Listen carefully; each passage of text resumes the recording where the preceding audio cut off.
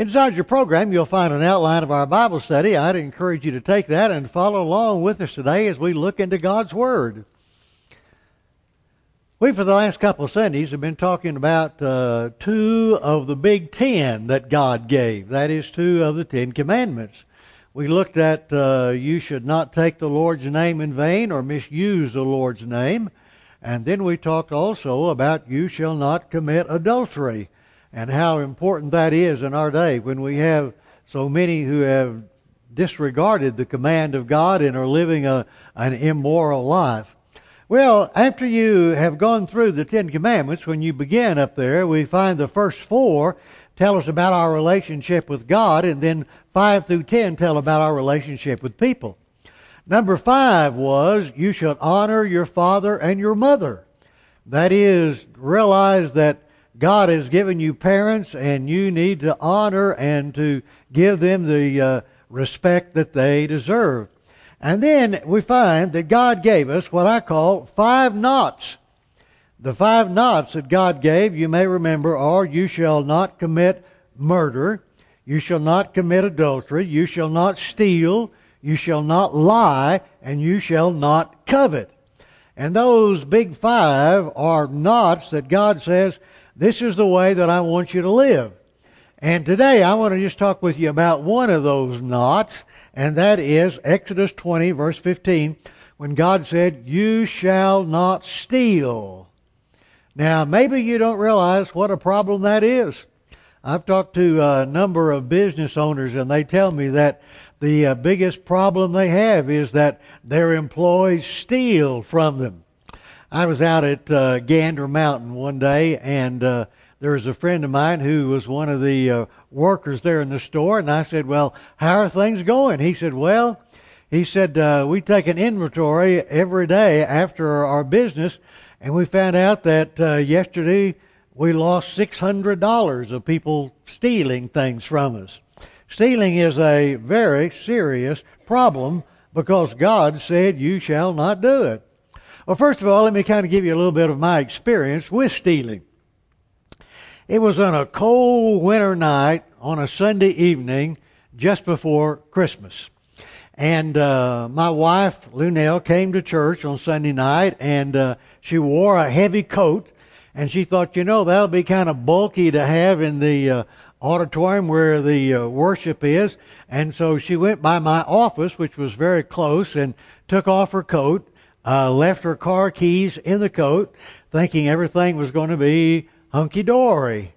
Well, after church was over, she went to my office and got her coat, put it on, and her hand went into the pocket to get the keys, and lo and behold, the keys were not there. And she began searching frantically about where she might have left her keys, and she stepped out into the parking lot to check, and sure enough, the car had been stolen. And that was kind of a traumatic thing. She had done all of her Christmas shopping and had all the Christmas presents in the trunk of the car, and now it's gone. You might wonder, well, how in the world did the thief know which car was hers? And the only answer I know was that she was driving a little red Audi, and the key said Audi on it. There wasn't too many Audis out in the parking lot, I guess. And so the thief took it, and it was a little while before we got our car back. It had been stolen by a young man who had wandered through the church building, wandered into my office, which was not locked, found her keys, and took off. And as he did, it was a while before they caught him. But when they did, all the Christmas presents that my wife had bought, they were all gone. And the car had a little damage to it, but not anything that was severe. And the young man, when they caught him, they found out that he was one that had a lot of felonies against him, although he was a young man. And so I asked the police officer, I said, well, why didn't they ever put him in jail or something? He said, he is such a clean-cut looking young man that no jury would ever convict him. They thought, well, surely a young man that looks this nice, he'd never do anything like that. And so they did arrest him, and he was taken out to somewhere near El Paso, where they had a place where they put juveniles, and he got away, and finally they caught him again. And after a couple of years, after serving, he came by the church and apologized to me for stealing the car. And I thought that was pretty nice. But it was a few weeks later that he was arrested again for stealing another car, and he ended up in jail.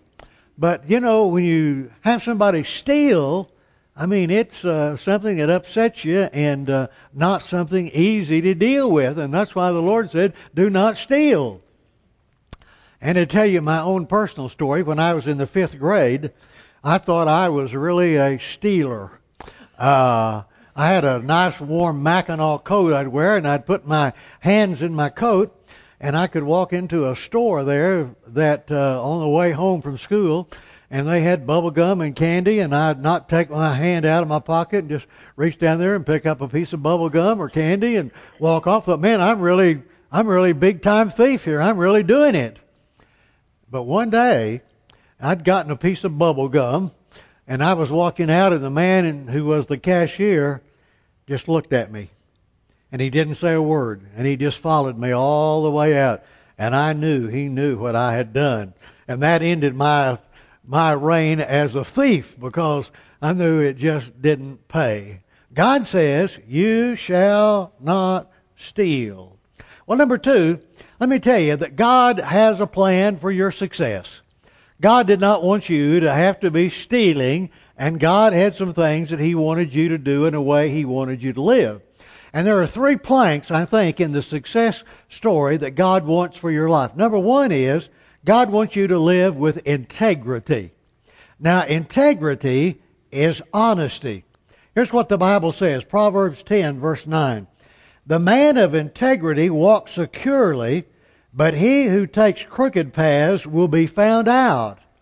God said, I want you to live honestly. I want you to live with integrity. There's a little story that I wanted to share with you. We had a garage sale last week. You know how much fun those are. And one of the things that was in the sale was my wife had a big collection of books from Reader's Digest. And some lady was looking at that collection of books, and she reached up out of the shelf there and got one. And when she opened it up, inside it, she found a $100 bill. Now, what would you do if you were at a garage sale and you opened up a book and you found a $100 bill in the book? Well, the books were selling for 25 cents. She very easily could have said, you know, boy, this is going to be a good bargain here, you know, and paid the 25 cents, taken her book and her $100 and left, and nobody'd ever known the difference. But you know what she did? She took that $100 bill up to the cashier, who was my wife, and said, I found this in this Reader's Digest book, and I know that it's not what you were trying to sell for 25 cents, and she gave her the $100. I thought, wow. And I wondered, though, what would I have done if I had been at a garage sale and found $100 bills in a book? I hope that I would have been living with integrity as well. Over in Proverbs 11:2, Solomon said, honesty guides good people. Dishonesty destroys treacherous people. I hope that we will be people who realize that God wants us to live our lives with integrity, and as we are involved in money, to always be honest in the dealings that we have. Well, number 2, the second thing that God wants you to do is He wants you to live with industry. That is, He wants you to be one who is involved and is a hard worker. You see, some people think that work is a dirty 4-letter word, but not God. From the very beginning, God has intended for man to work. You may remember the story that came out of the Garden of Eden, that God gave man the run of the garden, and He says, I want you to work it and care for it. That is, God intended for man to be a worker from the very beginning. And if man was going to follow God's rules, God's man was going to be a worker. Proverbs chapter 10, verse 4. Lazy people are soon poor. And then again, 2 Thessalonians chapter 3, verse 10, there was a situation in which Paul had written to the church about the second coming of Christ. And there were some people thinking that Christ was going to come, and so they quit their jobs. And Paul had to write to them this word. He said, if a man will not work, he shall not eat. Don't think that you need to be supporting and taking care of a guy if he will not work. Because God's intention for man was there to be integrity and there was to be industry. And the third thing that God intended was that there be generosity. That is what we work for and what we make, God intended for us to share. Over in the book of Luke chapter 6 verse 38, he says, give and it will be given to you. He said the shovel you use to shovel it out will be the same shovel that God uses to shovel it in. And you and I are called upon to be people who not only are honest and workers, but people who also are generous. Over in 2 Corinthians 9:7, Paul described how we are to give. And he said we are to be people who give not reluctantly or under compulsion, for God loves a cheerful giver. That is, God wants us to take that which we have been blessed with, and we are to share it with people with a good spirit. And then I love Ephesians 4:38 when he wrote this. If you are a thief, quit stealing. And then he added, instead use your hands for good hard work, and then give generously to those who are in need. God never intended for us to be people who were dishonest and people who were thieves, but to live honestly in our lives. Well, number 3, let me show you some thoughts from 1 Timothy chapter 6, verses 6 through 10. Timothy, you may remember, was kind of Paul's favorite young man. And Paul wanted him to grow up to be a real leader in the kingdom of God. And so he knew that one of the challenges he was going to have to face was how he was going to handle money. And so in 1 Timothy chapter 6, verses 6 through 10, Paul gives 5 admonitions here. And if you have your Bible, you may want to follow with me. First of all, 1 Timothy 6, verse 6. True godliness with contentment is in itself great wealth. He said, if you have a contented spirit, realize that that is a great blessing. And you see, if a man is contented, he's not going to be stealing. So Paul said, I want you to live your life as a contented person, knowing that that in itself is great wealth. And then verse 7, he said, we brought nothing in when we came into this world, and we can take nothing out of it when we leave. Did you realize that? You can't take anything with you when you go? Did you ever see a U-Haul hooked on behind a hearse? No, because you can't take it with you.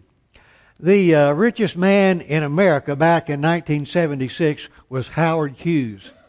Hughes had a fortune that was estimated at $2.3 billion. That's billion with a B. And yet when he died, only 17 people came to his funeral. Robert T. Gibson, when he got up to preach the funeral, he quoted this verse from 1 Timothy chapter 6, verse 7. We brought nothing in when we came, and we cannot take anything out when we leave. Somebody asked the question, though, well, how much did he leave? And you know the answer. He left it all. You can't take it with you. And so Paul, as he writes to Timothy, said, Timothy, I want you to know this, young man, that you're not going to be able to take it with you. Use what God has given you wisely. Well, verse 8, he then said, so if we have enough food and clothing, let us be content. You see, contented people are not going to be thinking about stealing. And you may not have as nice a car, you may not have as good a clothing, you may not have as good a food as some other people, but if you've got food and clothing, he said, let us be content. Let us not be people who are thinking about how we might be able to slip something out of our place that we work or from other people and steal. Verse 9. People who long to get rich fall into temptation and are trapped by many foolish, harmful desires. One of those harmful desires is the temptation to steal. There was a young man who walked into a liquor store to steal. He had a ski mask over him and a gun, and he pointed at the one behind the counter and said, "Give me your money." And he gave her a paper sack, and she filled the money, put money in the paper sack. And then the thief looked up on the shelf, and he saw a bottle of scotch, and he said, "And put that bottle of scotch in here too." Girl said, "I can't unless you're 21. All right. And he reached in his billfold and pulled out his driver's license and said, "Here, I'm 21. And he left with his money, and the police, of course, caught him because they had his name and address and all. Paul said, I want to tell you something. People who long to get rich are trapped in many foolish, harmful desires. People trying to get rich that way, they're going to get in all kinds of trouble. And then in verse 10, he ended this way. For the love of money is the root of all kinds of evil. Now, it does not say that money is the root of all evil, but it says that money is the root of all kinds of evil. And then he added, some people craving money have wandered from the faith. And many people think that the one that Paul had in mind here was Judas. And the reason that he sold out the Lord was because he wanted money. You know, Paul said, listen, I want you to realize that it's a difficult thing to live, but do not be one who is known as a thief and stealing. It's one of the basic laws of God, one of the 5 knots that he does not want us involved in. Well, number 4, let me tell you that stealing does some things to you. Number 1, stealing ruins your relationship with God. You see, if you are a thief, you're violating one of the basic commands that God Himself wrote. The Scriptures say that God wrote the 10 Commandments with His own finger. That is, this is not just something that a man wrote down that God said, but this is the very Word of God itself. And that is, do not steal. You see, that ruins the relationship you have with God. Over in the book of John, chapter 10, verse 10, Jesus said, the thief comes only to steal and kill and destroy. I have come that they may have life and have it to the full.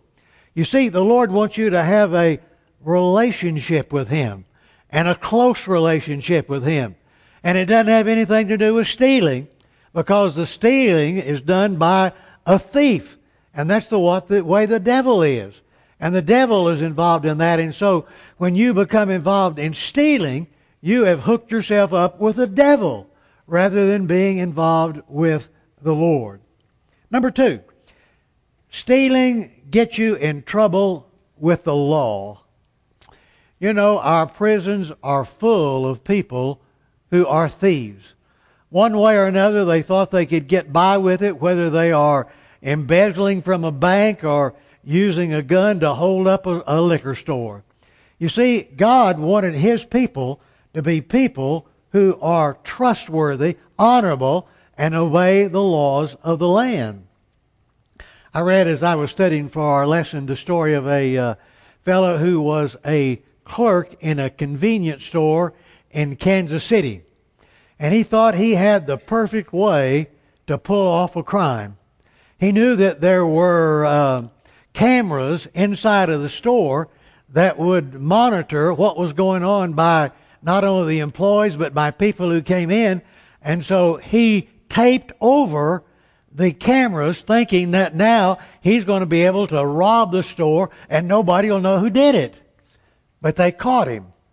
The poor fellow used transparent tape over the cameras, and so they had a video here of this man, and they knew exactly who it was who was stealing.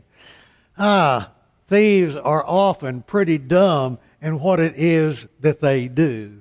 Well, number 3, I want to tell you that when you steal, you ruin your relationship with people. There was a Sunday school teacher who asked her boys and girls this question. If I took a man's billfold and took all his money, what would I be? And one little girl piped up, his wife. Maybe so. And certainly stealing money even from your mate is going to be a thing that's going to ruin your relationship with them. Number 4, let me tell you that stealing makes you distrustful of other people. My son Rick, while he was in college, worked for FedEx.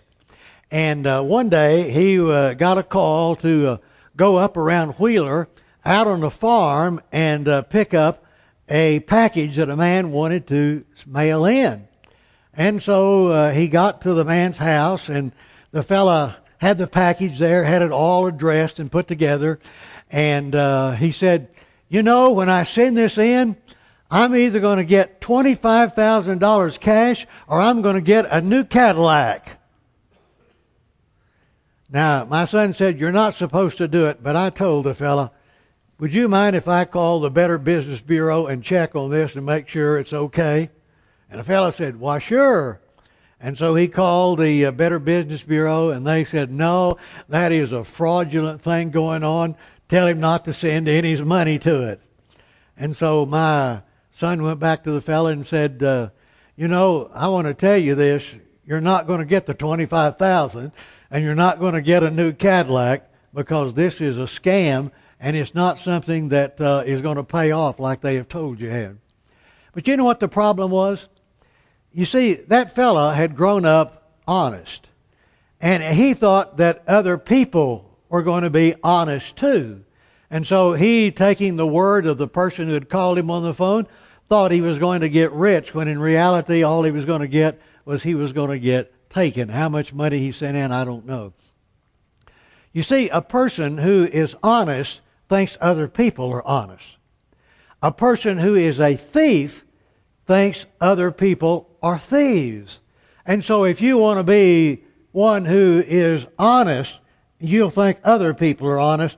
But if you are a thief, you're going to think other people are the same. You begin reading stories about people and what they have done in thievery, and you can realize what a stupid thing that is. One interesting story I read about a man in Seattle, and he decided that he wanted to siphon gas from a fellow's motor home there in Seattle, and he put the hose, he thought, down into the gas tank, but instead he got the sewage tank. And when he sucked on it to get the flow going, in came all of the sewage. And so the man who was the owner of the motor home called the police, and the police came out, and they said that was the funniest thing they ever saw. This fellow lying on the ground in pain, and the man who was the owner of the motor home said, you know, I'm not going to press any charges here. He's got enough what he happened to him. I read of a pair of robbers in Michigan that went in to rob a bank. And they had their ski mask on, and the fellow who was kind of in charge of the two robbers said, now nobody move or I'll shoot you.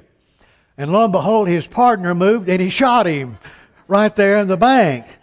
Thieves do dumb things. But you see, God has intended for us to live our lives as honest people with integrity, with industry and generosity, and not violate that cause, the basic law that God gave, you shall not steal. Let me urge you then, as you live, realize that stealing is not a little thing, but it's a thing that violates the law of God, which God does not want us to do. Would you pray with me? Dear Father, I just pray that we will be honest people, and that we will live in such a way that you will be proud, because, dear Father, we do not follow the 5 knots that you have given. The knot, dear Father, to commit adultery, or to steal, or to lie, or to covet, or to murder. But, dear God, that we live with integrity, so that people will know that that's the way your people live.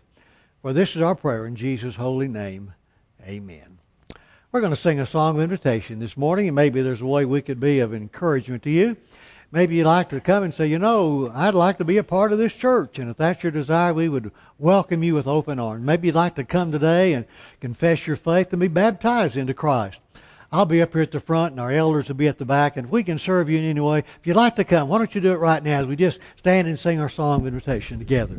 Deeper than the ocean and wider than the sea is the grace of the Savior for sinners like me. Sent from the Father, and it thrills my soul just to feel and to know that His blood makes me whole. His grace reaches me. Yes, His grace reaches me. And 'twill last through eternity.